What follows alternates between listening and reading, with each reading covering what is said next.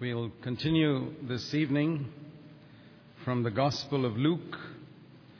We finished at the end of chapter 14 this morning, and we'd like to look at chapter 15. We are so grateful that Luke decided to make a careful investigation and get an accurate record of all that Jesus did and that Jesus spoke. Because of that, we have the story of the prodigal son, which we would never have got if Luke had not made a careful investigation. Now here there are three parables in Luke chapter 15 about the lost sheep, the lost coin, and the lost son. And there are a number of things that we can learn from these. First of all, the lost sheep refers to a sheep that has gone astray and the shepherd going looking for that sheep. That's a picture of Jesus, the shepherd. The prodigal son is a son who's gone astray, coming back to the Father. And that's a picture of God the Father. So we have one parable depicting God the Father and another parable depicting God the Son. So if we have three parables, which should the third parable represent? The Holy Spirit. And that's pictured like a woman searching for a lost coin. So why is the Holy Spirit pictured like a woman? I think it's because the woman is the church. And the Holy Spirit, when the Spirit of God fills people in the church, the church is going to be searching for lost souls. Go looking for them and finding them, and search until they find. So if we are in tune with the Holy Spirit, we will do what that woman did, to search for lost souls. And that'll be our longing. Not only lost souls in terms of people who are not converted, but I can imagine that this woman had these 10 coins. They were hers already. And then she lost one of them. The sheep were already in the fold. And then he lost one of them. The son was already in the house. And he went away. So they picture backsliders too. People who were in the church and fell away or backslid. And when the Holy Spirit fills us, we have that same burden that He has, who does not want anybody to perish, but that all should come to repentance. I would say that any believer who does not have a burden and a passion in his heart for lost souls and backslidden people, and that the Church of Jesus Christ should be built, he is not in tune with the Holy Spirit. It is impossible. He's completely out of tune with the Holy Spirit, completely out of tune with the Son of God, and completely out of tune with God the Father. Whatever else there may be good about Him, we must remember this. There are believers who pursue only holiness and who have no burden for the lost. They're just interested in purifying themselves. I believe such people are totally out of touch with God the Father, God the Son, and God the Holy Spirit. I don't know who they are in touch with. They're probably just in tune with themselves. And there are many churches like this who don't have a desire to reach out. One of the prayers I have prayed myself for many, many years, and that I've encouraged all the elders in our churches to pray, is, Lord, if there's anyone in this area seeking for a godly life, please bring us in touch with him. Bring him in touch with us. And if you don't do that, tell us what is wrong with us so that we can set it right, so that we can be in tune with you and find those people. It's very important that the type of fold into which we bring the lost sheep is a good fold. If a sheep is lost out in the wilderness, and here is a fold where 99 sheep are biting and tearing each other and full of disease and sickness, don't you think that sheep is safer out there than coming inside such a fold? What's the use bringing a lost soul into a church where people are fighting and quarreling with each other, where people are backbiting, where people have got sin in their life? That soul is far safer there than here. That's the condition of a lot of churches. So we not only need a ministry that goes out to bring lost sheep in, we also need a ministry that keeps these 99 sheep healthy. Because Jesus said in Luke 15 and verse 7, He described the 99 sheep like this. Please read carefully. There is more joy in heaven over one sinner who repents, that's the lost sheep, than 99 righteous persons who need no repentance. What a wonderful church this is. This church comprises of 99 righteous people who don't need to repent about anything. Now, how is it that you get a church where there are people who don't need to repent of anything? Is it because they are perfect? There is no perfect church on earth. There are no perfect people on earth. And yet, if you read your Bible carefully, Jesus said, this flock is not a bunch of 99 people who are half-hearted and fighting with each other. This flock consists of 99 believers who are righteous in their life and who don't need any repentance. Why? Because they are repenting every day. The true church of Jesus Christ comprises of people who judge themselves every day. This has been the habit of my life for many, many years. And as a result of it, I've discovered sin in my own life which nobody else can see every day to cleanse myself.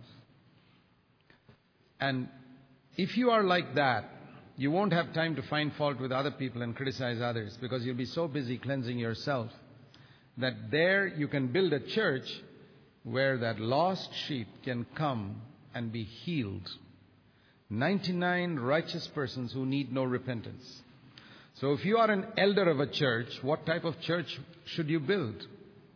I know, I'm an elder of a church, and I know what type of church I want to build.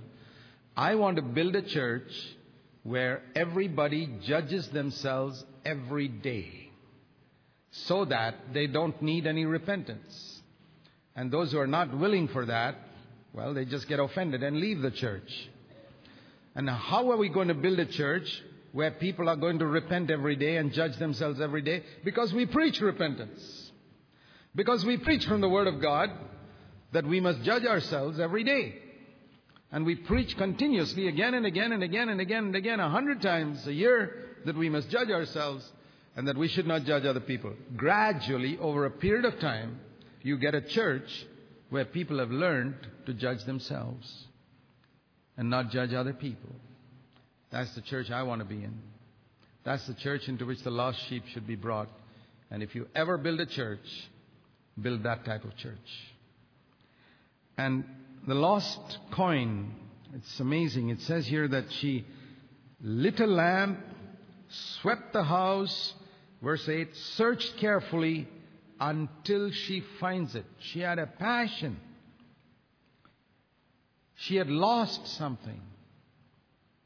And she searched until she found it. And if this is the Holy Spirit moving through the church, what a passion to light a lamp, sweep, search until you find it. This is no casual, half-hearted seeking.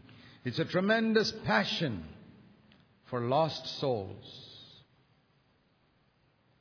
The Lord has taught me, when I stand up to speak God's Word, to think of so many people sitting in the congregation who are bound by sins which they are too ashamed to admit. Secret sins, fears, Slaves, the Lord says, are sitting in front of you who should be kings. Slaves who should be kings. And the Lord says, make them kings. Make them kings. Don't let them sit in front of you forever as slaves. That's the commission the Lord's given me. When you get up to preach the word, make those slaves into kings. Let there be a passion in your heart, the passion of the Holy Spirit, to search, sweep, light a lamp, find until you find. The third story is of the prodigal son. And notice one thing similar. Sometimes we don't notice that in these parables. When the shepherd lost a sheep, whose was the loss? The shepherd's or the sheep's? It was the shepherd's. When the woman lost a coin, the coin didn't even know it was lost. And that's the condition of a lot of lost people. They don't even know they are lost. You think that coin lying under the bed knows it's lost? That's the condition of lost people. But the woman, it was her loss. And the father, it was his loss that he lost his son. In all the three parables, the loss was the shepherd's and the woman's and the father's. It's God who is the loser. We think we are lost. In these parables, Jesus taught that God is losing something. And our work in the church is to bring back what God has lost. That's the message of these parables, if you understand it rightly. And anyone who's in fellowship with the heart of the Father will seek to cooperate with God in this ministry. And when the son came back, one thing the son knew, that my father loves me. He came back, and when he came back, the father put the best robe on him, took out the ring from his hand, and put it on his hand, anointed him with the Holy Spirit, and said, come and sit with me. Now in the story, there's an elder brother. And the elder brother did not share the passion of the father's heart. And that's a picture of a lot of Christian workers who are doing a good job. He never left the father's house. Look what his testimony is, verse 29. For so many years I have been serving you.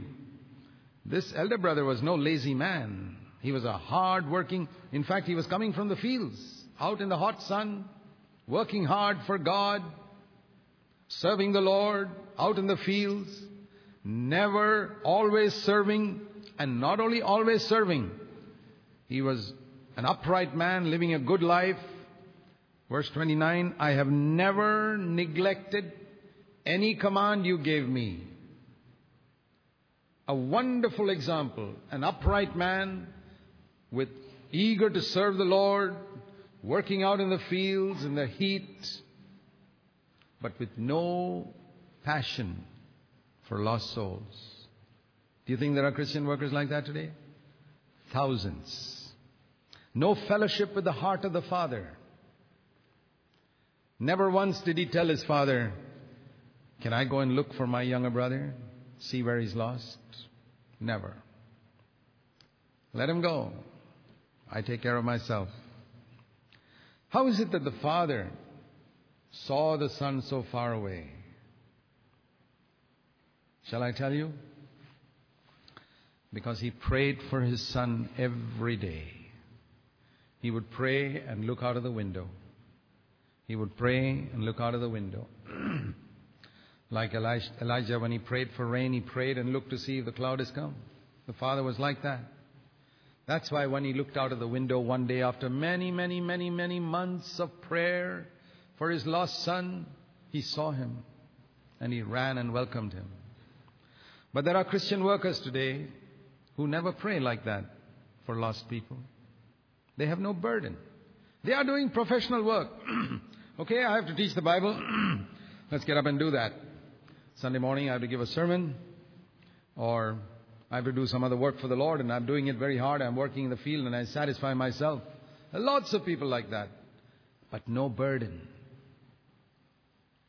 You know, I see that there are two types of Christian workers.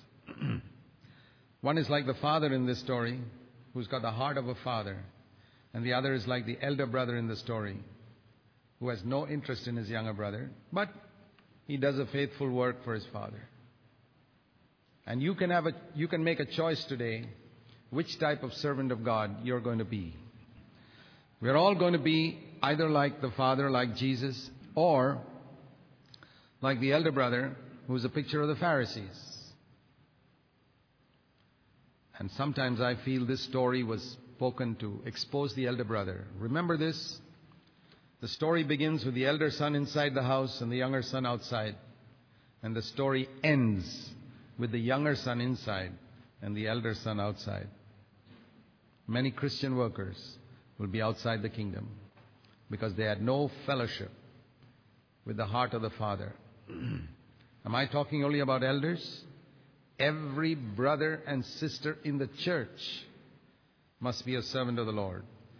Every single one of you sitting here, if you're born again, you're a co-worker with Jesus Christ. And you must share fellowship with the Father's heart for people who are lost.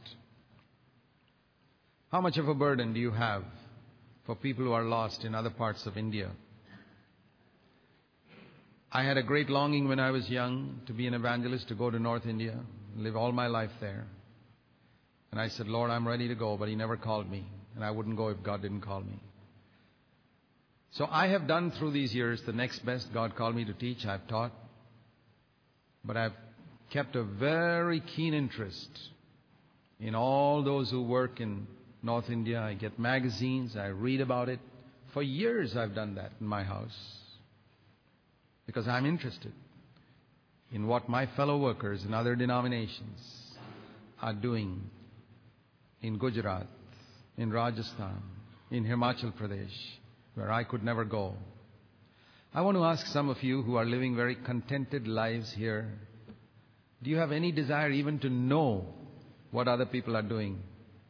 Even to know, okay, you don't go, but do you have any interest at all in paying 25 rupees and getting a magazine to find out what is happening?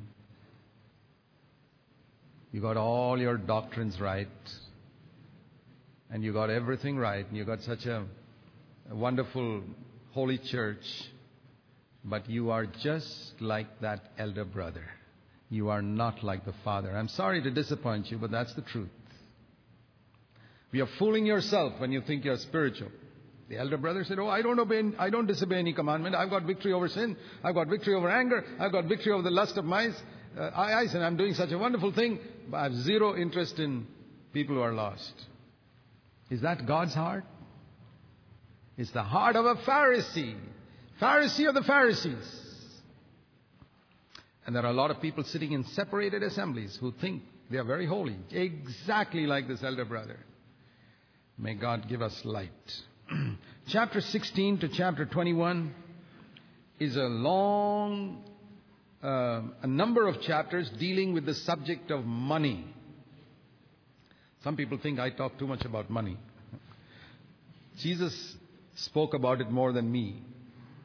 You know, if you were to count all the verses in the Gospels, here's a good bit of homework if you want to do some homework in your spare time. Read all the verses of Jesus teaching in the Gospels, the teaching sections of Jesus in the Gospels, and you will discover 16% of that teaching is on money. Do you know that? 1 in every 6 verses is on the subject of money. That's the importance Jesus gave. I don't believe I give that much importance to it. And most preachers don't speak about it at all, except telling people to give their tithes, which is what Jesus never spoke. There's 6 chapters here are all got to do various things about money. First of all, this man who was an unrighteous steward, he planned for the future. That's the essence of that story.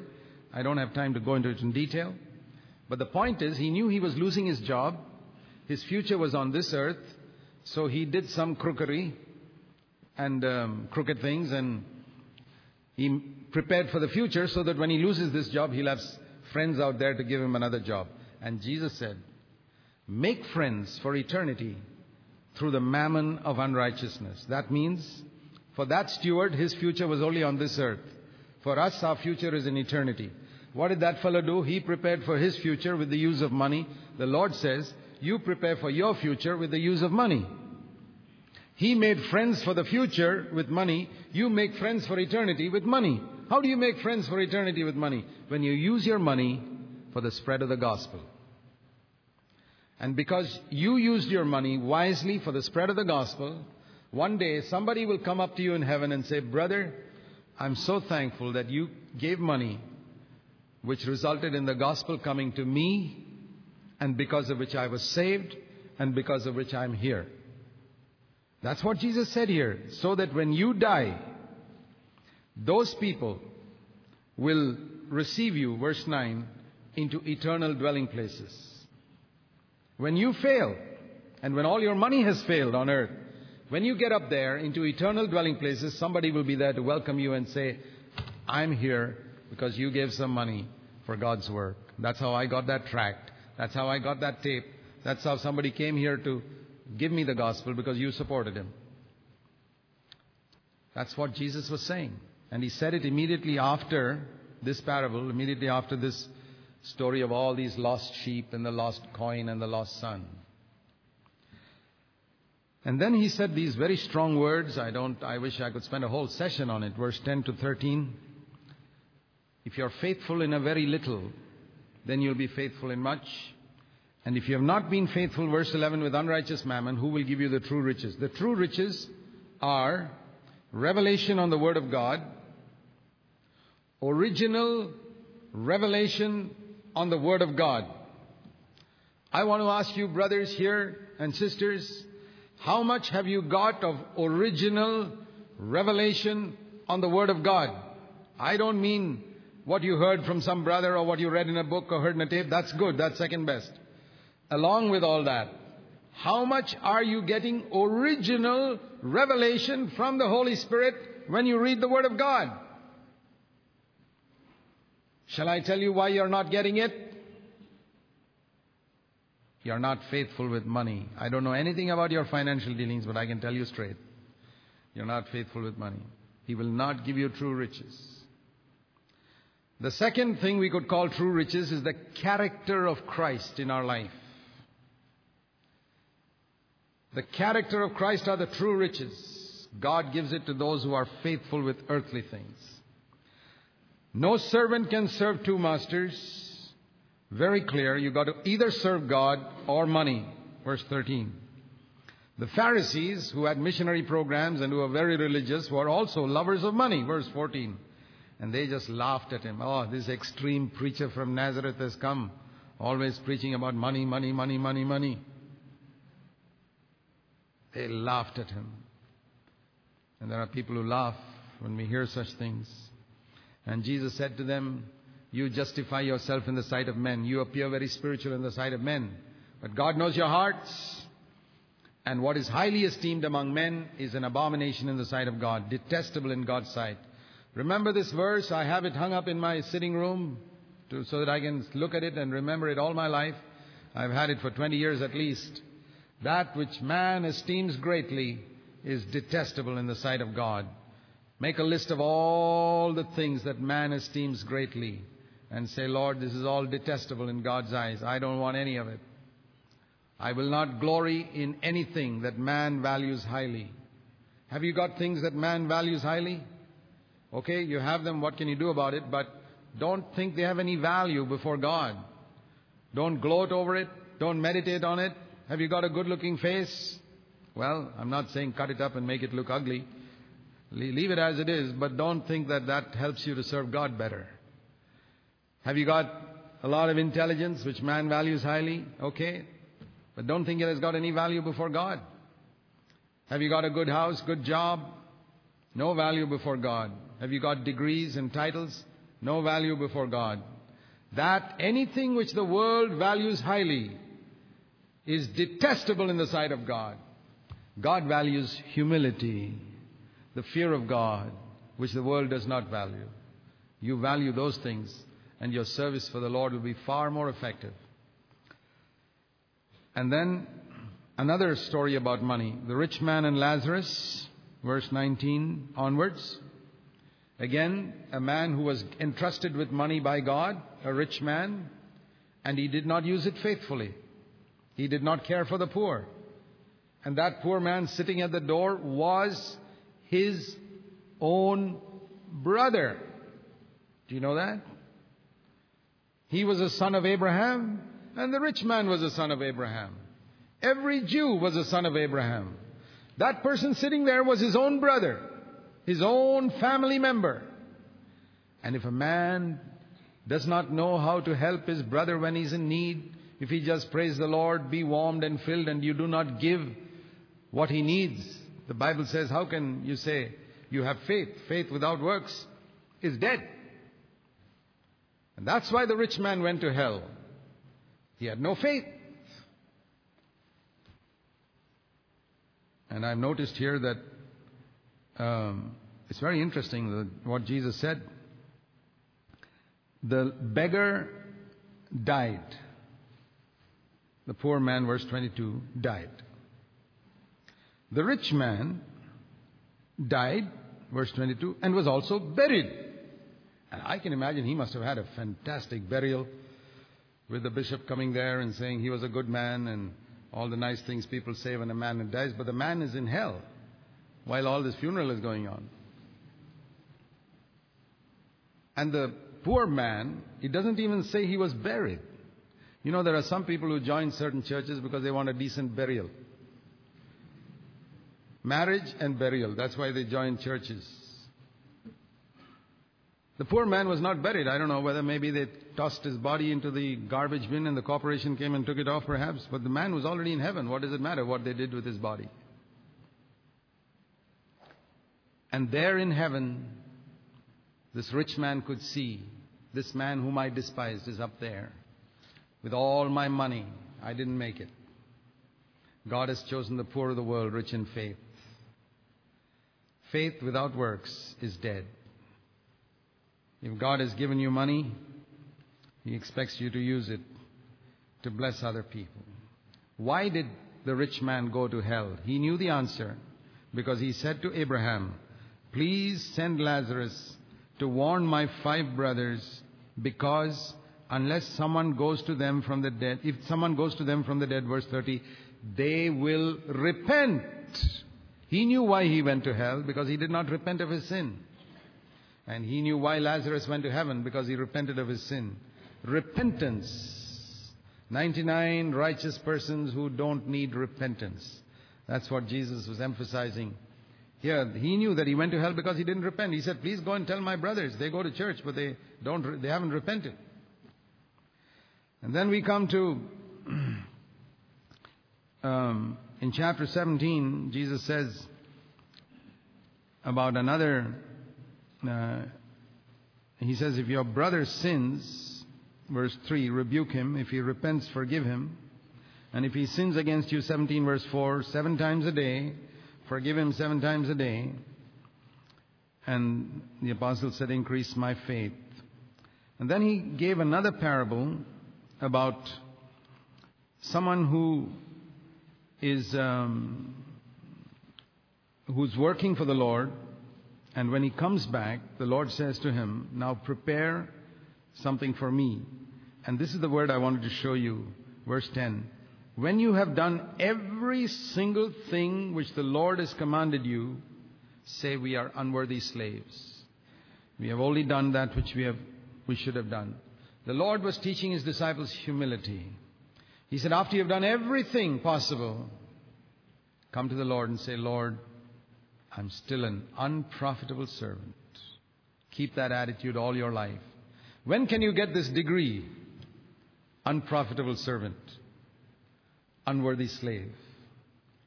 According to verse 10, after you have obeyed every single command of the Lord. When you have obeyed every command of the Lord, you get a degree from the Lord. Unworthy slave. Unprofitable servant. It's a long road for most of us, right? To get there. When are you going to finish obeying all the commands of the Lord to get this degree of unworthy slave? But long before that, most of us think we are pretty profitable. and pretty worthy. And that's why the Lord cannot use us any further. We don't take this seriously. Just because He blessed you a little bit here, a little bit there, you suddenly begin to think you're somebody. After you've obeyed everything, the Lord says you're still an unprofitable servant. And then we have a lesson on thankfulness, verse 11 to 21, about this leper who was cleansed. And because he came back to the Lord to express his thankfulness, he also got salvation. Your faith has saved you, verse 19. The others only got healing from the leprosy. This man got salvation as well. You always get more from the Lord when you come back to thank Him. You come to Him for prayer, you ask Him for something, you get something. And after you get the answer, you come back to thank Him, you'll get something more. Remember that. And then He spoke about His second coming. And I want to say something here about the second coming of the Lord. The time will come when you long to see, verse 22, the days of the Son of Man, and they will say to you, look here, look there, don't go running after them. Because just as the lightning, when it flashes out of one part of the sky and shines to the other part, so will the Son of Man be in His day. Now let me express my conviction. You've probably heard a lot of things I say in these days which are quite contrary to the traditions that you have believed. Let me shock you one more time.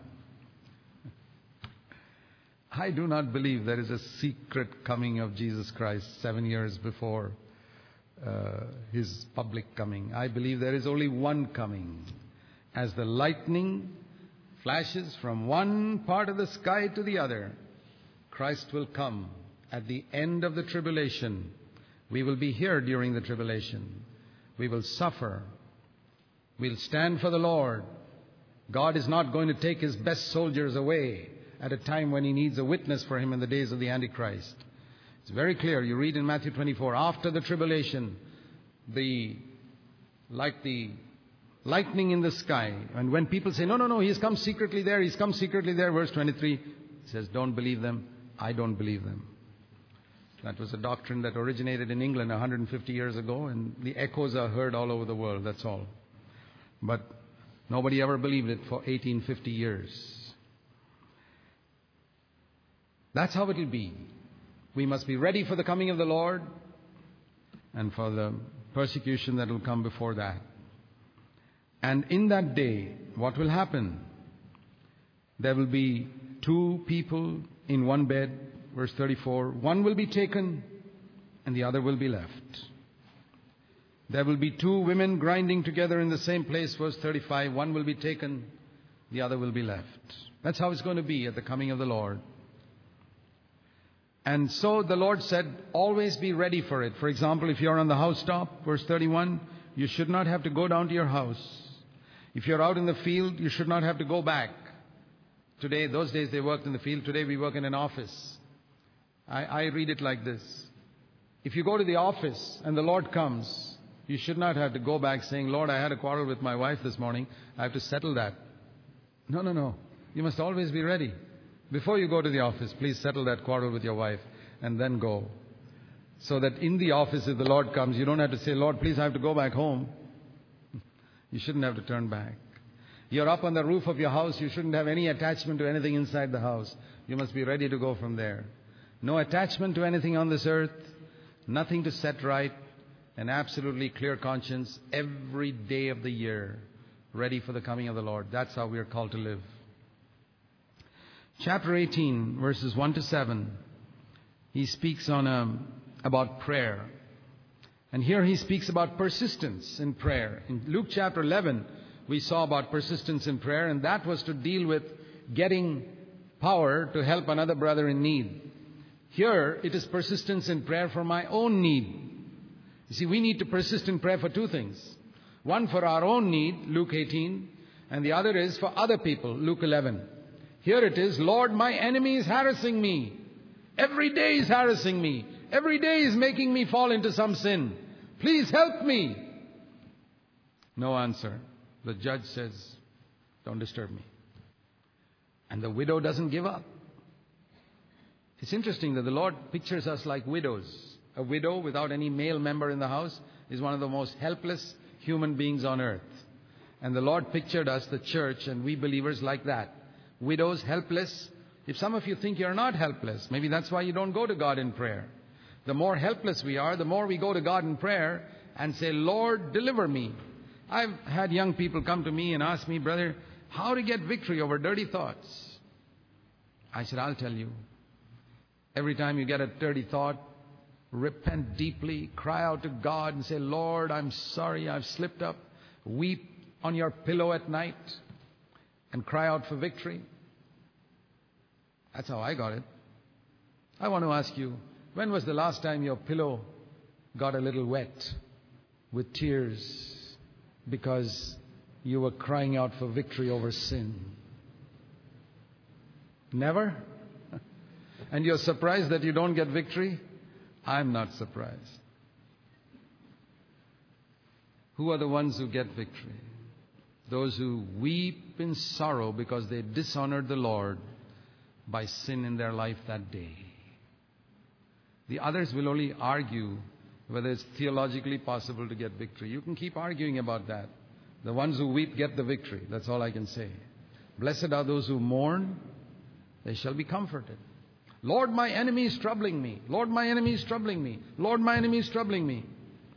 And Jesus says, do you think God, who listens to His elect, verse 7, crying to Him day and night. When you cry at night, what happens?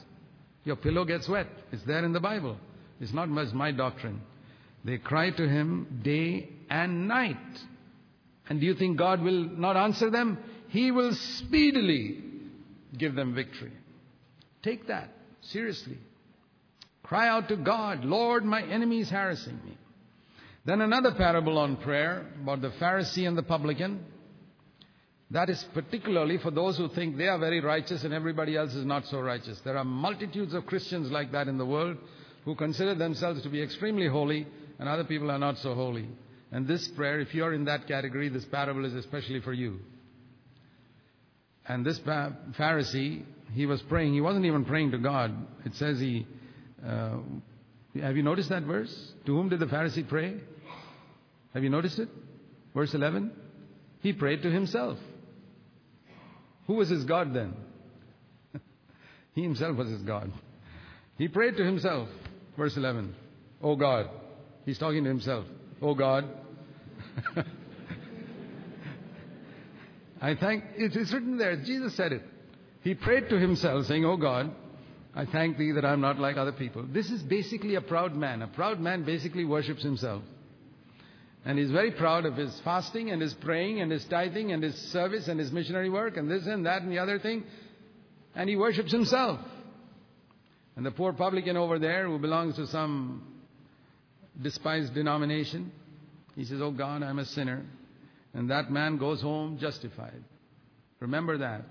The first will be last and the last will be first. And here's another story about money, verse 18 onwards. The rich young ruler who was not willing to pay the price. And another story of money in chapter 19 of Zacchaeus.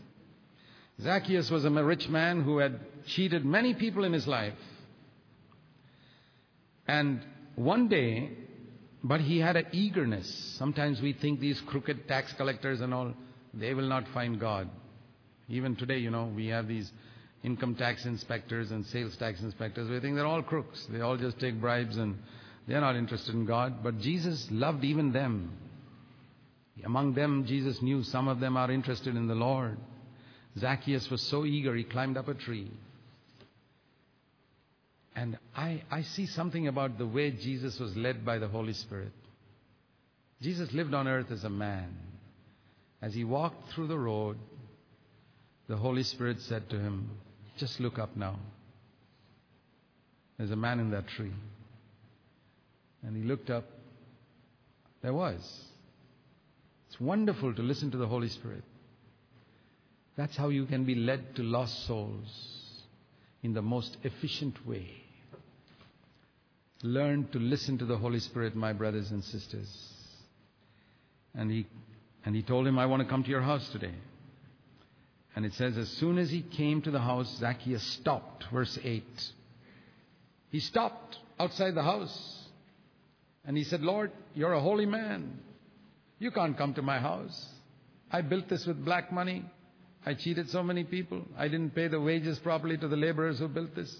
And I've taken a lot of money wrongfully. There are a lot of things inside this house which I got with illegal money, unrighteously. I know I've got a verse there saying, God bless our home. All that is there, but it's I know you can't bless it. I got light on it. Did Jesus give him a sermon on righteousness in money matters? No. Jesus was so holy, so pure, that light just went out from him, that Zacchaeus just got convicted without a sermon. And he said, Lord, I'm going to give half my money to the poor, and anyone whom I've cheated, I'm going to give back 4 times. Now, the Old Testament law said in Numbers chapter 5 that whenever, is it chapter 5 or chapter 6? I don't remember. We did it in our study. That when you make restitution, you must add 20%. Here, Zacchaeus was adding 300%. Because he's cheated some people so many years ago. He calculated the interest quickly in his mind. And he said, must be at least 400% now I have to give back. When you return money where you have wronged people, don't give back just the amount you stole. Give back with the interest. Give more. That's what Zacchaeus did. And as soon as Jesus heard that, he said, salvation has come to this house. Here is a man who's willing to set right his financial unrighteousnesses of the past. Here's a man who's willing to give back what he's done, taken wrongfully. Salvation has come. I will not say that salvation has come to somebody till I see that he has set right the wrongs of his past life. When I see that he's willing to do that, I also will say, salvation has come. Another parable about money. He said about a nobleman, verse 11 to 27, about who's went far away, and he called his 10 slaves and said, do business with this till I come. Gave them each some money. And these people, these servants, some were faithful and some were not. And one man was so faithful with that 1 mina that he produced 10 minas with it. Another man, not so faithful, he produced 5 minas with it. Another man, he wrapped up that mina in a handkerchief, buried it under the ground, and gave it back exactly like that when the master came. He didn't steal anything. He just wasted his one life. Now there's one, all of them got 1 mina. In Matthew 25, there's another parable where they were given different. One was given 5, one was given 2, one was given 1. That pictures, some are given more gifts and some are given less. But what is it where all of us are equal? Here everybody got equal amounts. It's different from the Matthew 25 parable. That refers to gifts. Somebody is an apostle, somebody is an evangelist, somebody has more opportunity than you. You're a mother with children, you don't have the opportunity to travel the world. So God expects more from the one to whom He has given 5 than from you to whom He has given 2. But here it is different. Everybody's got the same. What is it that you can say, we've all got the same? We've all got 24 hours a day. There's nobody who has 25. Every person gets 24 hours a day. It is his decision how he spends it. It is your decision how much time you spend studying the Word, how much time you spend in spiritual things. That's your decision. And how much time you spend playing the fool and in useless conversation. Another thing that all of us are equal in is we all have the same body with the same lusts in the flesh through which we are tempted. Everybody in the world. We are tempted to impatience, we are tempted to anger, we are tempted sexually, we are tempted to jealousy, we are tempted to love money, we are tempted to pride, we are tempted to... It's the same thing for everybody. But there are different degrees of faithfulness in these people. God gave me a body, that's like 1 mina. God gave you a body, and God gave another brother a body. And that brother may have been so faithful because he was so diligent in putting the flesh to death, taking up the cross, that he made tremendous use of his body for the glory of God and produced 10 minas. Another brother, not so faithful, produced 5. And maybe I was so unfaithful. I just kept it like this and say, Lord, I've got a place in heaven, that's enough for me. And I wasted my body. I wasted my time. Not all believers are equally faithful. So please remember that. It's a parable about faithfulness. And then we read of the story where Jesus rode on a donkey, verse 30 and onwards, and verse 35, and entered the city of Jerusalem. In those days, kings used to ride on horses. But Jesus chose a donkey. He was always like that. When he was born, he chose a stable. When he had a job, he chose a carpenter's job. When he wanted to ride as a king, he rode on a donkey. Have you ever seen a man riding on a donkey? You've seen people riding on horses. It looks grand. See a man riding on a donkey. And there you see a picture of what Jesus took. It's so humiliating. He wanted to, all that is big and great in the eyes of men is an abomination to God. Jesus chose donkeys. In the Old Testament, he spoke through a donkey, Balaam's donkey. He rode on a donkey. Jesus has chosen the weak people. And that's a great encouragement to you and me. Even if you're as stupid as a donkey. You know, Jesus can sit on you and ride on you, speak through you. That's what the message comes through. And when Jesus speaks through you and uses you, and people throw their shirts down and say, boy, that was tremendous, don't think they're praising you. If that donkey got little ideas in its head, oh, this is wonderful. Everybody's throwing their shirts in front of me. I'm an important donkey. Well, he was important as long as Jesus sat on him. The moment Jesus stepped off, he was just the same old donkey as he was before. And nobody threw any shirts in front of him after that. And that's a lesson to you and me. When people appreciate you for something you have done for the Lord, remember, you're just a little old donkey. Because Jesus sat on you, some people appreciated you. The moment Jesus leaves you, you'll be the same old donkey again. It's a wonderful story to tell us what we really are. We read in chapter 20, I want to read one verse. Verse 25, Jesus said about money again. Render to Caesar what is Caesar's, and render to God what is God's. Don't cheat from the government and give to God's work. Don't steal from the government taxes and then give to God's work. Pay your taxes and then give to God. Very important principle. Chapter 21, we read about the second coming of the Lord. A number of signs that the Lord gave about wars, verse 9, earthquakes, famines, verse 11, and times of persecution.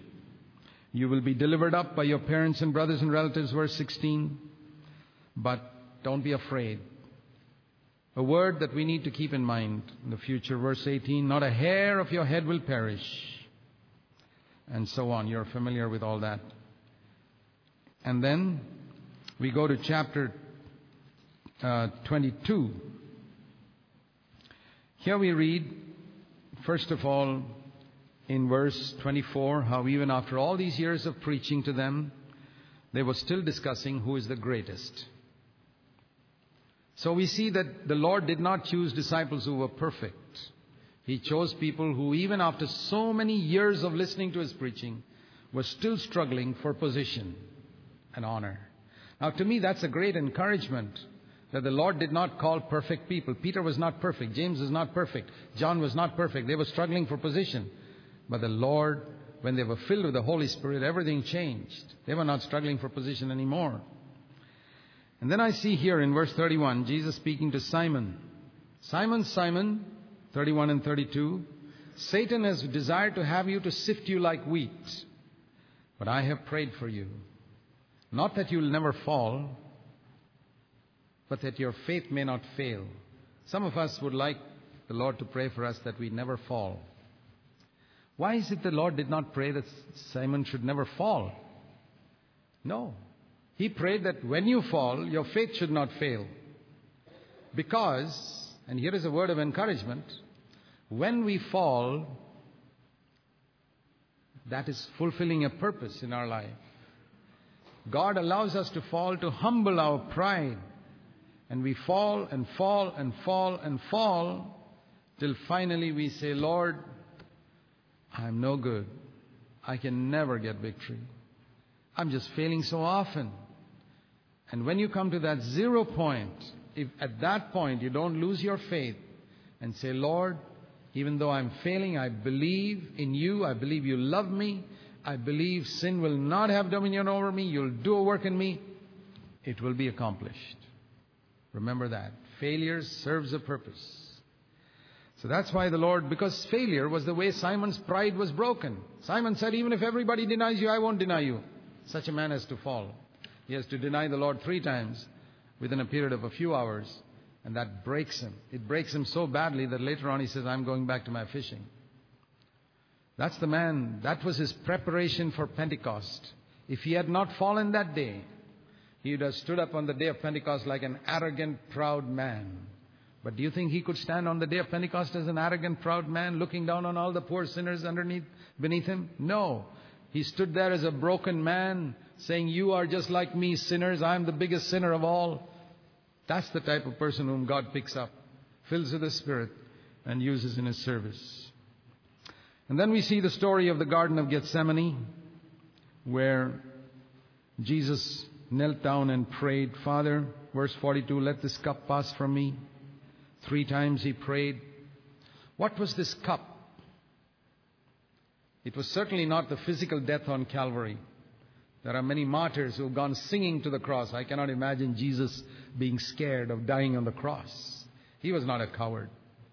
What was he praying? Father, take away this cup from me. Let me explain to you. There was only one thing Jesus was afraid of. And that was a break of fellowship with His Father for 3 hours on the cross. He had fellowship with the Father from all eternity. And He knew that when He took the sin of the world upon Himself, He would have to suffer the punishment for sin, which is not physical death. Physical death is not the punishment for sin. Eternal death, separation from God, that's what Jesus endured on the cross for 3 hours. He endured hell on the cross for 3 hours. Hell is a place where God forsakes people.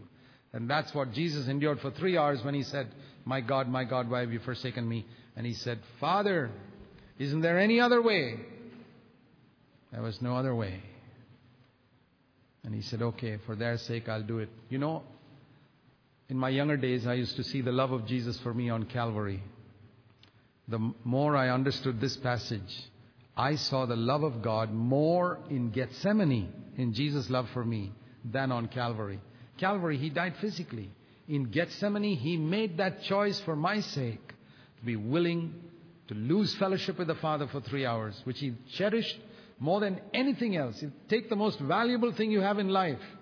Fellowship with the Father was more important for Jesus than even that. He gave that up for me. That's what you must remember. Ask God to show you how much He loved you from Gethsemane. And then we read of how the Lord looked at Peter, verse 61, in the midst of His trial. He remembered Peter. And He looked at him saying, I've forgiven you, Peter.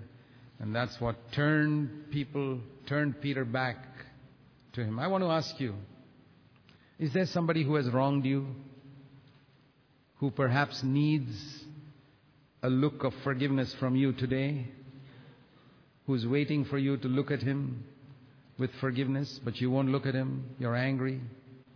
Please learn an example from Jesus. Chapter 23, we read about the cross. Just one thing I want to say here about this thief who hung on the cross.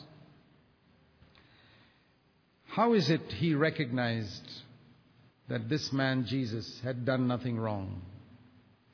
He says that, the one thief. This man has done nothing wrong. Because of the way Jesus conducted Himself when He hung on the cross. That thief had seen so many people crucified, cursing, swearing, everything. But here he saw someone saying, Father, forgive them. and not criticizing them or cursing them. And he was convicted. Do you know when other people around us will be convicted? When they see our forgiving nature. When they see a Christ-likeness in our life. That's what made the Roman centurion say, "This is the Son of God." That's what brought conviction to that thief. And he said, "This is a righteous man. He's not like us." He took the blame for his own sin. Unlike the other thief who said, "I don't deserve this." But this thief said, "I deserve my death." You know who paradise is reserved for? Those who admit that they deserve hell. One thief admitted he deserved crucifixion. The other thief did not admit it. That's what opened the door of paradise for him. One last thing, in chapter 24 we read of Jesus walking on the road to Emmaus with these two disciples. And there's a wonderful word. It says it's a 7-mile journey. 7 miles, they must have taken 2.5 hours to walk. And for 2.5 hours they had a Bible study on the scriptures. As he opened their eyes, we read in 24 and verse 27, he began to explain the scriptures to them. And their hearts burned within them. Verse 32, as Jesus spoke. That's how it is when Jesus speaks. My dear brothers and sisters, those of you who are called to preach the Word of God, let this be the longing of your heart. That when you preach the Word of God, if Jesus is speaking through you, like it says in verse 32, the hearts of people will burn. Pray that God will set your heart so much on fire that when you expound the scriptures, as Jesus speaks through you, He's the same yesterday, today, and forever. The hearts of people will burn within them. That's what we need in India today. Many, many preachers through whom Jesus speaks and makes the hearts of people burn, even if it's a 2.5-hour sermon. Finally, He told the disciples, "Go and wait in Jerusalem till you are filled with the Holy Spirit." Verse 49. See how the Holy Spirit comes right through the book of Luke? "Wait for the promise of the Father, and wait until you are clothed with power from on high." And they went and did that. And they went to Jerusalem till the Lord met with them. Let's pray. Heavenly Father, we thank you for your word. We pray that all the lessons we have learned from this wonderful gospel, which Luke took so much trouble to carefully investigate and write, will bring eternal results in each of our lives. We pray in Jesus' name. Amen.